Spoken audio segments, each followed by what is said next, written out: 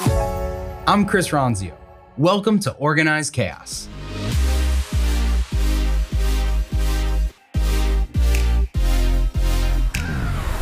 Welcome to Organized Chaos.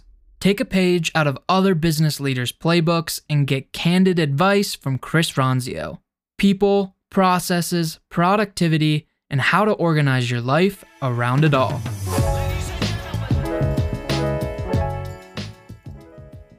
Trainual hosted a virtual event in 2020 centered around empathy in the workplace.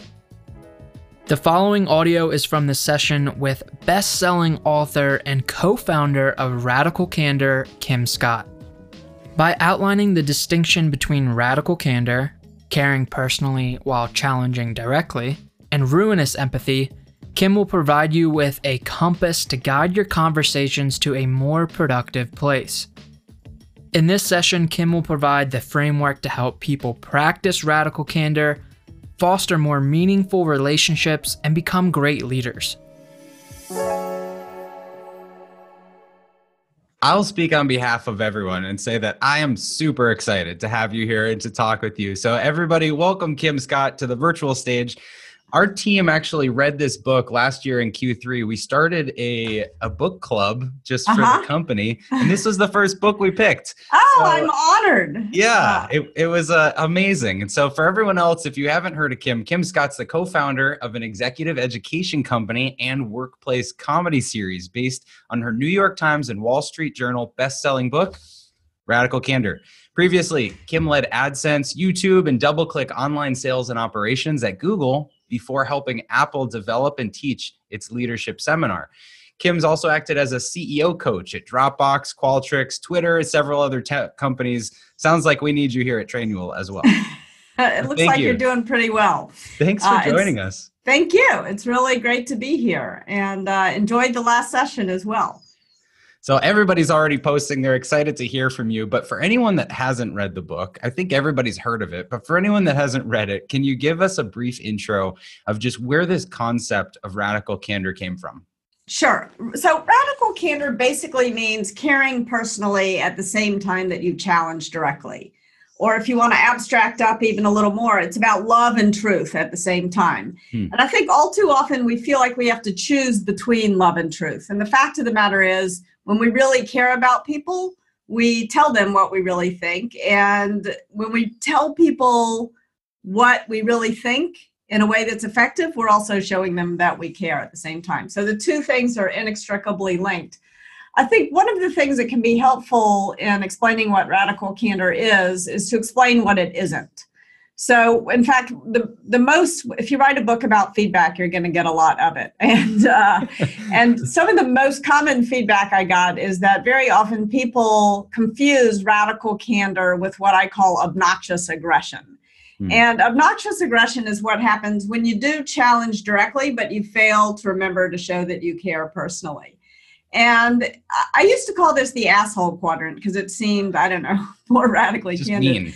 Yeah, it seemed more clear. But I quit doing that for a very important reason. And the reason was that as soon as I did that, people would use the radical candor framework like some kind of new Myers-Briggs test, like some kind of personality test. And I beg you, don't do it this way. We all act like jerks multiple times a day, unfortunately. So, and the key thing is what you do when you realize you've landed in the obnoxious aggression quadrant, when you have challenged somebody and you've forgotten to show them that you care.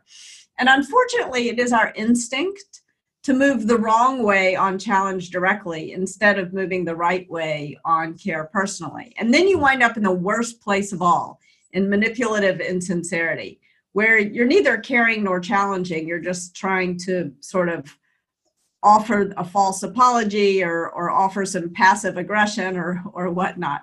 And it's fun at work especially, but in life in general, to tell stories about obnoxious aggression and manipulative insincerity. This is where the drama of life comes from. The fact of the matter is, the vast majority of us make the vast majority of our mistakes when we do remember to show we care, and we're so worried about not hurting someone's feelings that we don't tell them something they'd be better off knowing. And that I call ruinous empathy. So that's what radical candor is and what it isn't.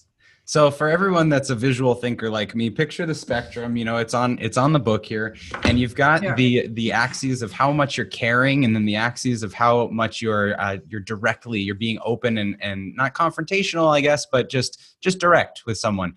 When I was listening to the book, I was running around my neighborhood and I was laughing at the example you gave about someone's fly being down. I think that's a really easy way to describe this. So if everybody's been in this situation, so how does that represent each of the quadrants? So in fact, it's a really good, the reason why I use that example of your fly being down is because one of the things that can make radical candor easier is if you think about a simple example. And I think we all know that the kind thing to do when someone's fly is down is to tell them, because they don't want to walk through the rest of their day with the fly down. So the radically candid way to explain your fly is down is to say to them, pull them aside, say in private, I hate it when this happens to me, and I always appreciate it when people tell me, so your fly is down. Just tell them, pull them aside, tell them quietly, tell them with a little empathy. The obnoxiously aggressive way to tell them their fly is down is to point it out in front of a bunch of people. Hey, look, that asshole's fly is down. The ruinously empathetic thing to do is not to say anything because you're so worried about not hurting someone's feelings. And then you're allowing them to go through the rest of their day with their fly down. And the manipulatively insincere way to tell them that their fly is down is not to tell them, but to whisper to everybody else and to point it out. So here's, for the visual people, I don't know if this helps, but here is the 2x2 in a nutshell. I should have had it ready on a slide. But it does help, I think, a lot of people to see it. Yeah, so in situations like that where someone's fly is down or they've got food in their teeth, I think everybody knows the nice thing to do is to quietly say that. So why is that kind of feedback so much harder in the workplace when you're dealing with work issues? Why is that? I think honestly, it's hard at home. It's hard. A lot of people, when I give this talk, will come up to me afterwards and say, if I had only heard this 5 years ago, I wouldn't be divorced right now. So I think it's hard actually in all our relationships. But I think there's a couple of reasons why it's hard. And I think part of the reason why it's hard at work is most of us get our first job when we're 18, 19, 20 years old. And we're right at that moment in our lives when our egos are maximally fragile. At least mine was at 18. But our personas are beginning to solidify. We're putting on a mask. Mm-hmm. And right at this moment, someone will come along and say, be professional. And I think for an awful lot of people, that gets translated to mean leave your emotions, leave your real identity, leave your humanity, leave everything that's best about you at home and show up at work like some kind of robot. You can't pretend that you don't have emotions at work. And that, I think, is what hurts us on the care personally dimension, because you can't possibly care personally about others if you're showing up at work like some kind of robot. So I think that's the first thing. I think the second thing happens when we're even younger, when we're sort of 18 months old and we're just learning to speak and we're out in public and we say to our parents, look at that, so-and-so person, and we'll describe something horrible about it. Or I have a 2-year-old that if I just happen to get a pimple or something, he announces it to the whole restaurant. And he's like, what's on your face? And we're settle down. Exactly. And it's tempting as a parent. And I know my parents said it to me, and I've made the mistake of saying it to my kids. If you don't have anything nice to say, don't say anything at all.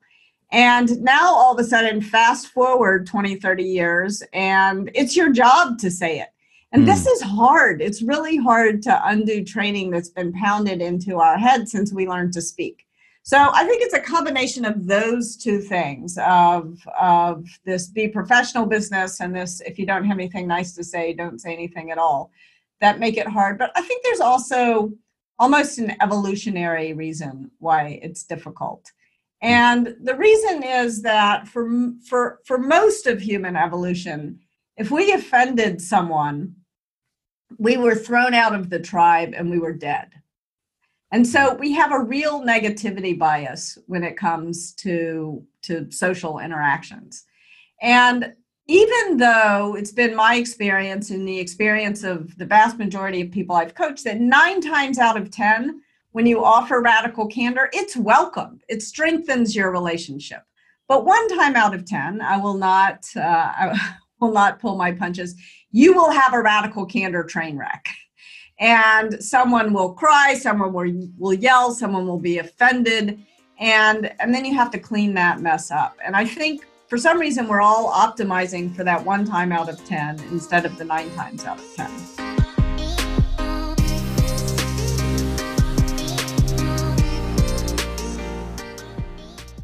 Hey, thanks for listening to Organized Chaos. If you like this episode, be sure to subscribe and leave a review or share it with anyone in your network that you think could use this information. If you want to connect with me personally, please text me 480-531-8411 or connect with me anywhere on social at Chris Ronzio. Or you can connect with Trainual at Trainual, just like a training manual. See you next time.